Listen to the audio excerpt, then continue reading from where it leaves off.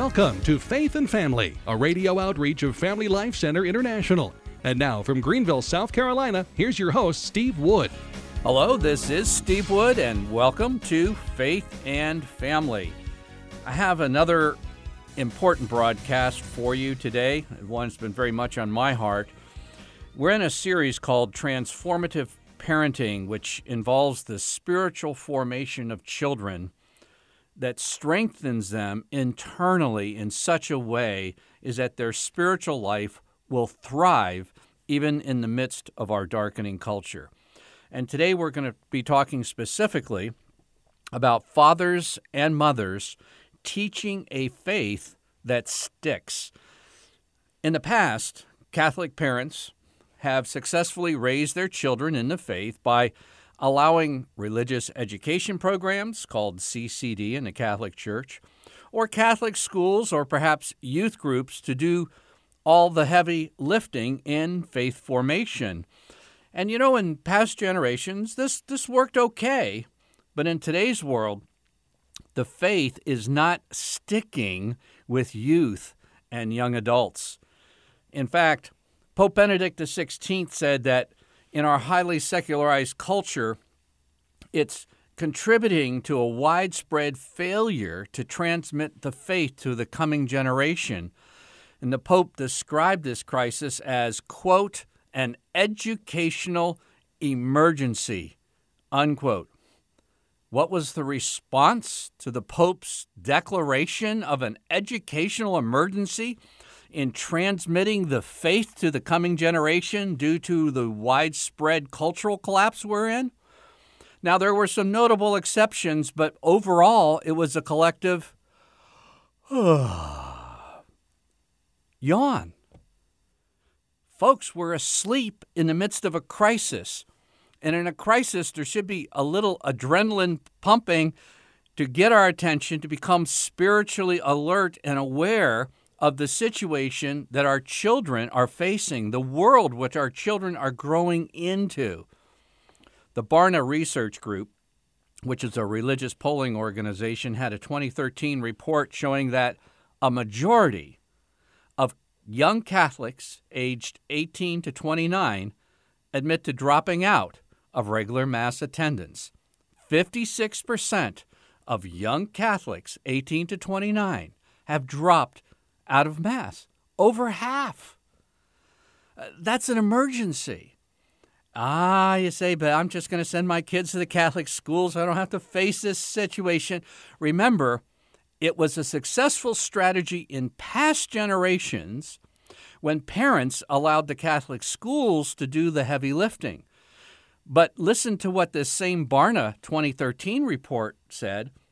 Quote, those who have attended a Catholic school are no more favorable or unfavorable to the norm toward Catholicism, the Church, and Mass. In fact, the Barna Group found that those who attended a Catholic school growing up had slightly higher misgivings about the Church's stance on sexuality and birth control. Parents, priests, catechists, everybody, please hear me carefully. Classroom instruction alone is not enough to keep kids Catholic in today's world. The educational emergency that Pope Benedict warned about is going to get worse unless we enact major modifications in our methods used for the spiritual formation of youth.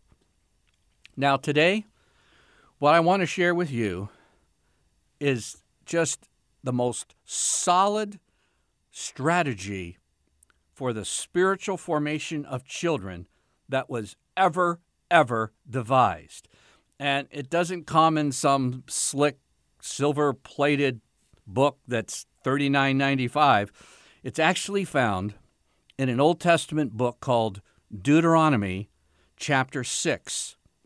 And in Deuteronomy chapter 6 is a 3-step strategy for keeping your kids faithful, for making the faith stick in the worst of cultural situations. Now, I just did a little mental inventory and a couple of reviews of some of the things that the children of Israel were going to face when they entered the Promised Land.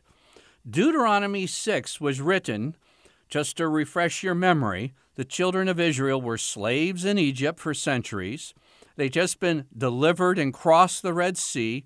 They were in the wilderness. And now when God gives that second reading of the law to Moses, and Moses is about to reverberate that to the children of Israel, they're on the border. They're ready to go in to the worst sections of San Francisco, but it wasn't just a couple of streets in San Francisco. It was the whole land was riddled with the most grotesque and abominable immorality and infidelity you could ever imagine. Here's just some of the things that were going on. Of course, just gross and rampant sexual immorality, sodomy, rape. Prostitution was part of a religious act. And worst of all, in a way worst of all, Moloch worship. In fact, if you do what I'm going to recommend, I'd only recommend a few seconds because it's kind of hard to take. But just go to Google Images and type in Moloch worship. And there you will see religious priests in the land of Canaan and parents and worshipers rejoicing as they put their newborn babies on a burning altar to Moloch and watch their children being burned alive. Now, I grant you things aren't real rosy culturally and morally in the United States right now, but we're not quite there yet. But this was the situation that the people of Israel were going to face. This is a situation that the people of Israel were going to be raising their children up in. And in this situation, this is the strategy that God gave to the children of Israel, where prostitution was a religious act and burning your child alive to a pagan idol was also a religious act. How are you going to keep the faith? How is the faith going to survive in such a cultural situation? Well, it's a three-step strategy out of Deuteronomy chapter 6. Now, somebody say, wait a second. Isn't Deuteronomy Old Testament stuff? Now, stuffing is what we put in turkeys on Thanksgiving. And let me tell you, there is absolutely no stuff or stuffing in any of the Bible. There was a heretic condemned by the Catholic Church early in its history called Marcion, who thought the Old Testament was stuff and we should just get rid of it. And he was condemned as a heretic. So Deuteronomy chapter 6 isn't Old Testament stuff. In addition, listen very carefully. It's not just talk about the Holy Family. The Holy Family is kind of, they're light bearers, they're path leaders, they're icebreakers. They're showing us the way to go through the way they live their life. I can guarantee you that St. Joseph and the Blessed Virgin Mary use this same strategy in Deuteronomy chapter 6 to instruct the child Jesus who God entrusted to their midst. Yes, he was fully God, but he's also fully man. And Luke chapter 2 tells us that when he went down with Joseph and Mary after being gone for a few days, he came to Nazareth, was obedient to them. His mother kept all these things in her heart, and Jesus increased in wisdom and stature and in favor with God and man. His humanity, his manhood developed. And Deuteronomy chapter 6, a lot of times, I don't know what happened. We have some kind of crazy amnesia. The Holy Family was a Jewish family. Joseph was Jewish, Mary was Jewish, Jesus was Jewish, and they were faithful to what God had commanded Moses. They followed Deuteronomy chapter 6. So if Deuteronomy chapter 6 is good enough for Jesus, Mary, and Joseph, I do think it's good enough for Catholics today. Okay, I just thought we'd get that cleared up. All right, let's go to Deuteronomy chapter 6. Deuteronomy chapter 6 is regarded by Jews as just a central scripture for their whole nation. In fact, they were basically bunch of families that God was now developing into a nation. And Deuteronomy chapter 6 is God's call to himself. And there's in Deuteronomy chapter 6 the great Shema, which in Hebrew, Shema simply means to hear. But it's not like, sometimes when our kids disobey that you say, went in one ear and out the other. No, to hear is to let what God says reverberate in the deepest part of our being. And then when it reverberates there, it sticks. And then it grows and it becomes part of our direction in life. And so we start walking in the way of the Lord. We just don't hear something, walk out of church after hearing the gospel or the scriptures and not pay any attention to it as far as how we live our life. This is God calling the nation of Israel to himself. And he says in Deuteronomy 6, now this is the commandment, the statutes and the ordinances which the Lord your God commanded me. So Moses is now reverberating this to the children of Israel.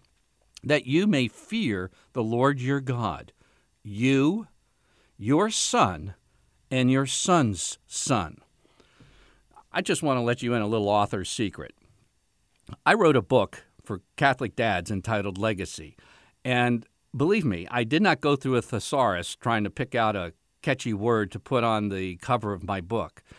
Now, legacy is one of the most powerful terms in Scripture, and in that is God's promise that the faith, we keep our fingers crossed. My son's a sophomore in high school, and he's still going to Mass. He's still faithful, and you're wringing your hands. My daughter's a junior in college, and she's still no. That's great. Don't get me wrong, but the vision of legacy is our faith that God has planted in our hearts is to go fully and completely to our children's lives, all of their lives, and then it says to you, your son, and your son's son, your grandson. So this is how the faith goes down the generations. And God's saying, do this, what I'm saying in Deuteronomy chapter 6, and your faith goes to your grandchildren. Right now, the faith, between the 18 and 29, and I don't have at my fingertips what's going on with the teenagers, Catholic teenagers, but I can guarantee you with the 18 to 29 group, the majority it's not even lasting to your son. And God's plan is to go all the way to your son's son. This is God's plan of a legacy of faith. So, what is it? In verse 4, God says, hear, Shema. This is a great Shema. Hear, O Israel, the Lord our God is one Lord. This is the great monotheistic statement of faith in the Old Testament. It's kind of like if for no other better term, kind of like the Apostles or the Nicene Creed of the Old Testament. There's one God. But then number 5 goes right along with it. When Moses was saying this, there are no verse divisions. And you shall love the Lord your God with all your heart and with all your soul and with all your might. And these words, which I command you this day, shall be upon your heart, and you shall teach them diligently to your children. You shall talk of them when you sit in your house, and when you walk by the way, and when you lie down, and when you rise. And you shall bind them as a sign upon your hand, and you shall write them on the doorpost of your house and on your gates. Now let's break this down. I've tried to make this as clear and as straightforward as possible. 3 steps here out of Deuteronomy 6 to make the faith stick in the most horrible cultural situations imaginable.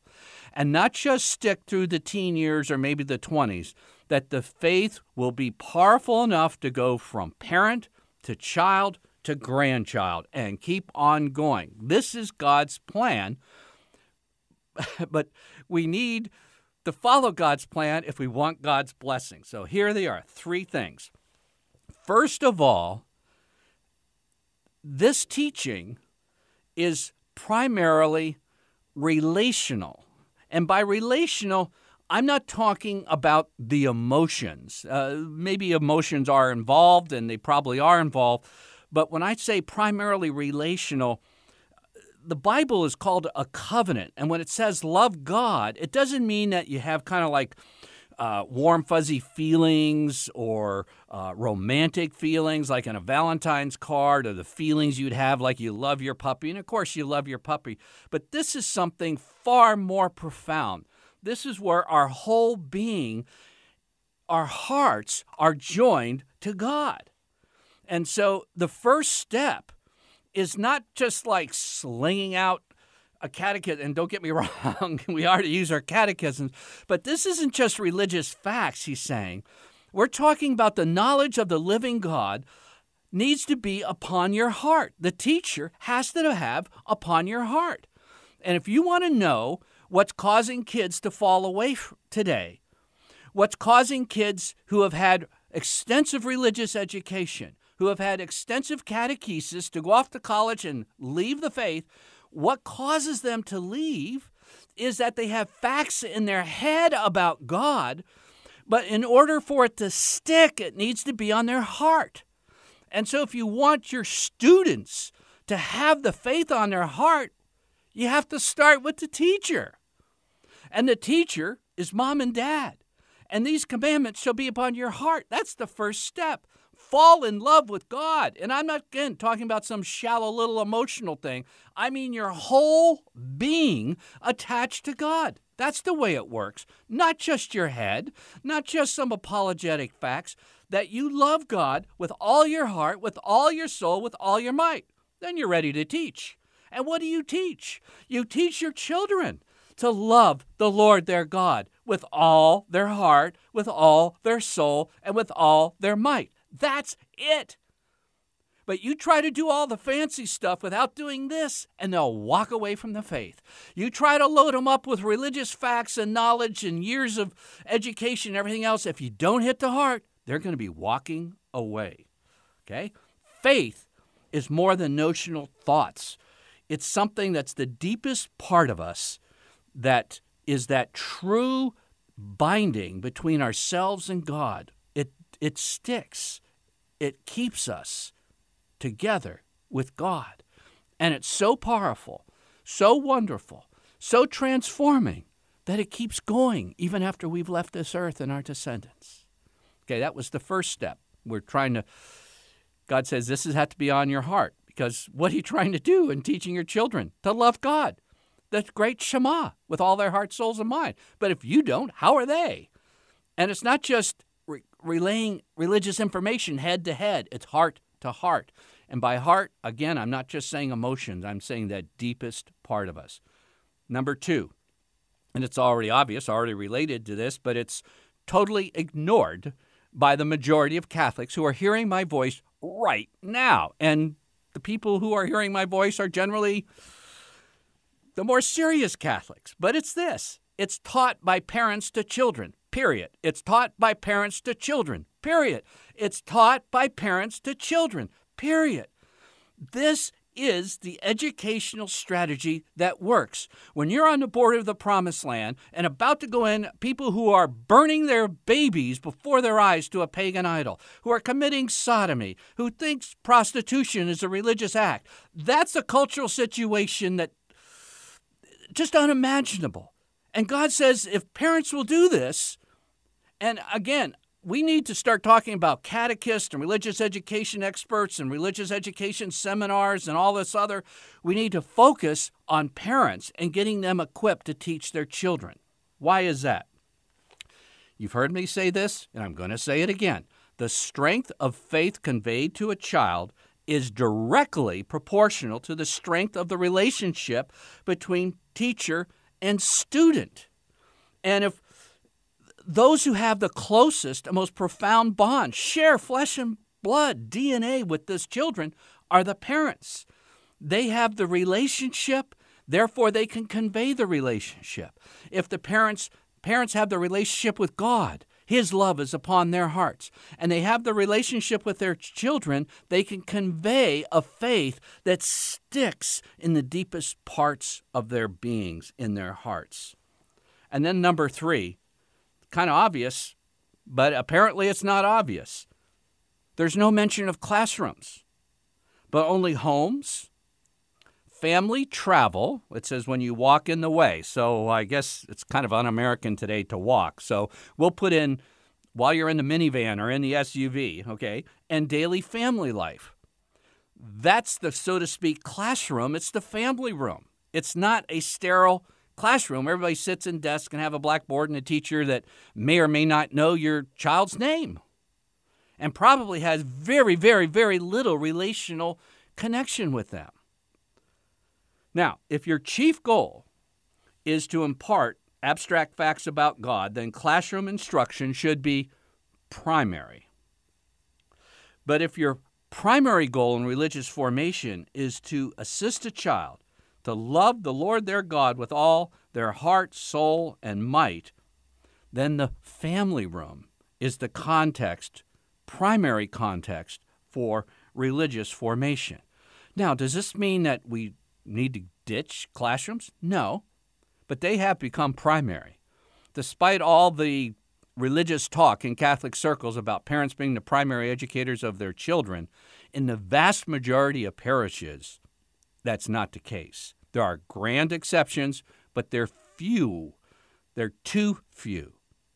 Now, if you have parents truly as the primary educators of their children, and the parents can open up the child's heart to a love for God, then when the religious educators come in, they have a wonderful foundation to build upon as they instruct the child, a school, a youth group, a catechetical class, whatever it might be. But if you try to put teachers and classes and schools and everything upon a child apart from a relational context, apart from a relation with the living God whom they're taught to love by their parents, then you're trying to build on something without a foundation. And they're just going to walk away. We need to remember that the primary organ of spiritual understanding, knowledge, and insight, according to the Scripture, is the heart. As Westerners, we frequently think of the heart as the seat of emotions and the mind, the head, as the part where we really do the serious thinking. And obviously, we don't discount our heads, but the center of everything, the Scripture actually has a different word for what we think of emotions, and it's not in the heart. It's like the belly, out of the bowels of compassion or whatever. The heart is where the action is, so to speak. A very favorite verse for a lot of evangelists, and it should be a favorite of Catholics since it's a Roman Catholic epistle, Romans chapter 10 and verse 9 and 10 says, "If you confess with your lips that Jesus is Lord and believe in your heart that God raised him from the dead, you will be saved. For man believes with his heart and so is justified. He confesses with his lips and so is saved." Now, I guarantee you that I dare say 90% of both Protestants and Catholics, when they either proclaim or hear this verse, they think if you believe in your mind certain facts about Jesus, and then you confess that, you will be saved. But the text says, if you believe in your heart, what? We think we believe in our heads. And that's why our kids walk away. If they believe in their heart, the faith sticks because it's in the innermost part of them. And it says in verse 10, "For man believes with his heart." What? I thought it was my head. Well, it certainly is your head, but it's a deeper part of you than simply some notional facts about God. It's about loving him. And those who love us from the first moment of our birth can open our hearts to love God. And that's why a parent with just the most basic, and I'm not talking about any theological expertise at all, but a parent with the most basic knowledge of God, and particularly that knowledge that believes from the heart and that knows God from the depths of his or her being, mom or dad, is capable of conveying a faith that sticks with a child. They're the best people to open a child's heart. Everything else in traditional Catholic education will work immeasurably more effective if mom and dad do this, except we concentrate on everything else. We say mom and dad are primary, but are we actually living up to what we say? Now, I'm going to give you next week I would say 3 places in the Bible that mom and dad can use to form the hearts of their children. And it takes a little bit of effort and it takes a little bit of learning, but I'm going to work hard to make it easy for you, and I'm going to try to make it easier than programming that old VCR in your attic, okay? And we're going to look at how parents can use the book of Proverbs, how parents can use the Sunday readings in the gospel at home, and how parents can use the Gospel of John in a very special way to teach some things about Jesus in the depths of their children's heart. And then that's 3 things, and if you want 4 as a bonus, we might talk a little bit about the book of Psalms. So that's what we're going to be doing in the next week or 2, is trying to open up these scriptures and show how parents can open up the hearts of their children. And, we're in spiritual warfare. The pits of hell are opened. There's a demonic assault upon our children. But believe me, I haven't given you religious mumbo-jumbo in this broadcast. I've tried to give you cast iron truth that works in the very worst of spiritual situations. And I trust you'll heed and say, Mom and Dad, we want to take it upon ourselves to open the hearts of our children to the living God. Until next time, this is Steve Wood with Faith and Family.